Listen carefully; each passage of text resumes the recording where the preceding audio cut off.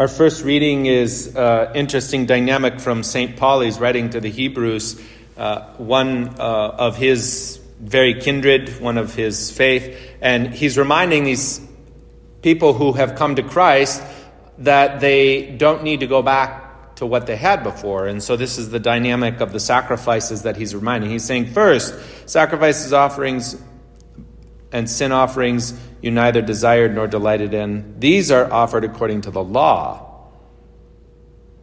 He takes away the first to establish the second.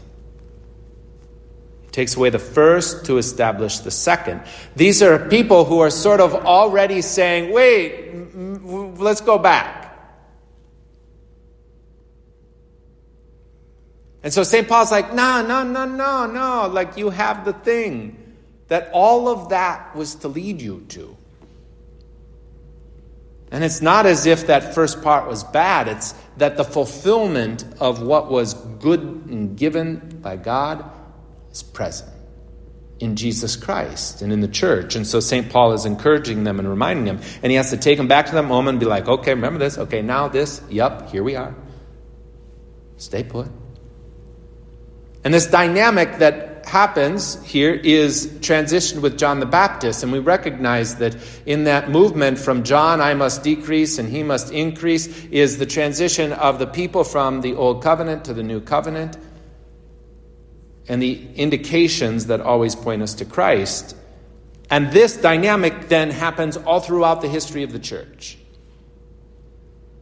This same aspect, while it may not go back to the Hebrew people, to the Israelite people, it still is this same thing where there is a first that leads you to the second. And you can look at the history of the church and you can see people who were firsts. St. Augustine. Well, actually, I'm on retreat, so the one that I was thinking about was Simeon the Stylite. Right? He was, I don't know if he was the first, but that was the first, like, let's climb a pole and sit up on the pole for 30 years. Why? Get holy. Why not? Right? He was the first, but that led him to the second. This path, it brought him into relationship with Christ. We have St. Augustine and the Augustinians, those that gathered around him as their bishop. In his realization that as bishop, he had to live in a particular way. That he couldn't live as if he was in a monastery, but now he had to be closer to the people. And when you're closer to the people, things are more easily grabbing your heart. And so he had to develop a life that responded to that first, so that he could stay with the second. And on down throughout history, we have the monks, we have the Benedictines, we have the ways in which St. Francis transformed people and cared for the poor. But all were people who took everything that they had been given in the past and been brought to Christ, and then themselves became instruments of a path that brought people to Christ. Today we celebrate the feast of St. Francis de Sales, a first, in a really important way for all of you. Right? Prior to St. Francis de Sales, the spirituality that was given to lay people was to take a religious sort of spirituality and kind of like try its best to make it possible for everybody else. And St. Francis recognized at the time of the Reformation, having come on the heels of Calvin, a need for a different way. That people were leaving the church. They were going to something less than the fullness that they had been given. And yes, he was given a history that he took, but he took all of that and recognized that now God is doing something in me. And the particular people in the particular place in a particular way receive the fruit of him realizing, I can't just keep taking the Franciscans and putting it on everyone. They're in need of something different. Or I can't just battle with Calvin. It doesn't bring them where we want. And he developed a way that was very kind and patient and understanding. And his kindness won people over. And he came up with little quips and little ways that made people who were ordinarily working in life understand. Things like you may have heard, honey attracts more people than vinegar. Right? Well, that's right there. There he goes. A nice little image. Everybody understands that. You attract more people by a drop of honey, he says, than a vat of vinegar. And so, he proposed the gospel in its sweetness. And people came to his nectar. And it didn't just change the people that he was with. It changed their families.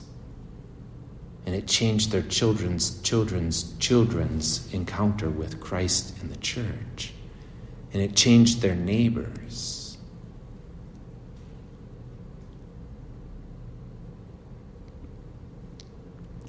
We all are given a history. But everything that you're given is given so that you can take it all in and look at the particular place we're in with the particular people we're in front of and transmit to them something that includes the way we see God work.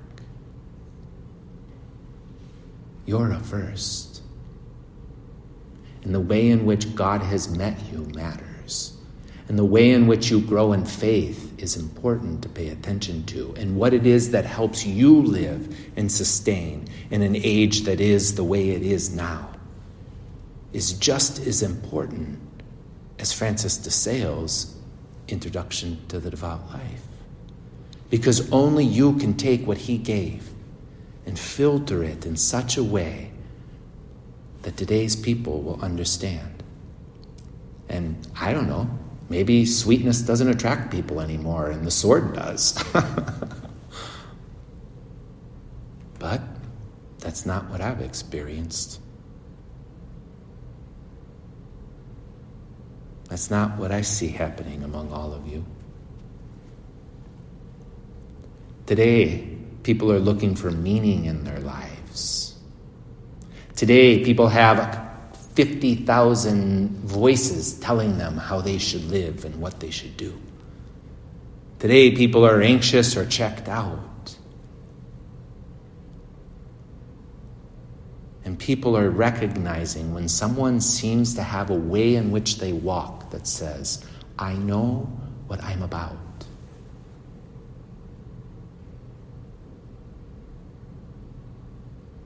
And when people draw near, what an amazing thing it's been to see how all of you invite them in and then take them from the first and lead them to the second.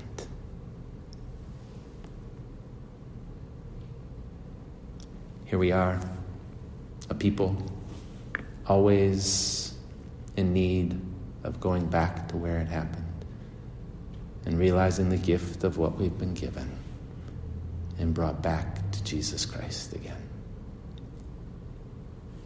Same sacrifice that St. Paul was telling the Hebrew people was the answer to everything they were looking for.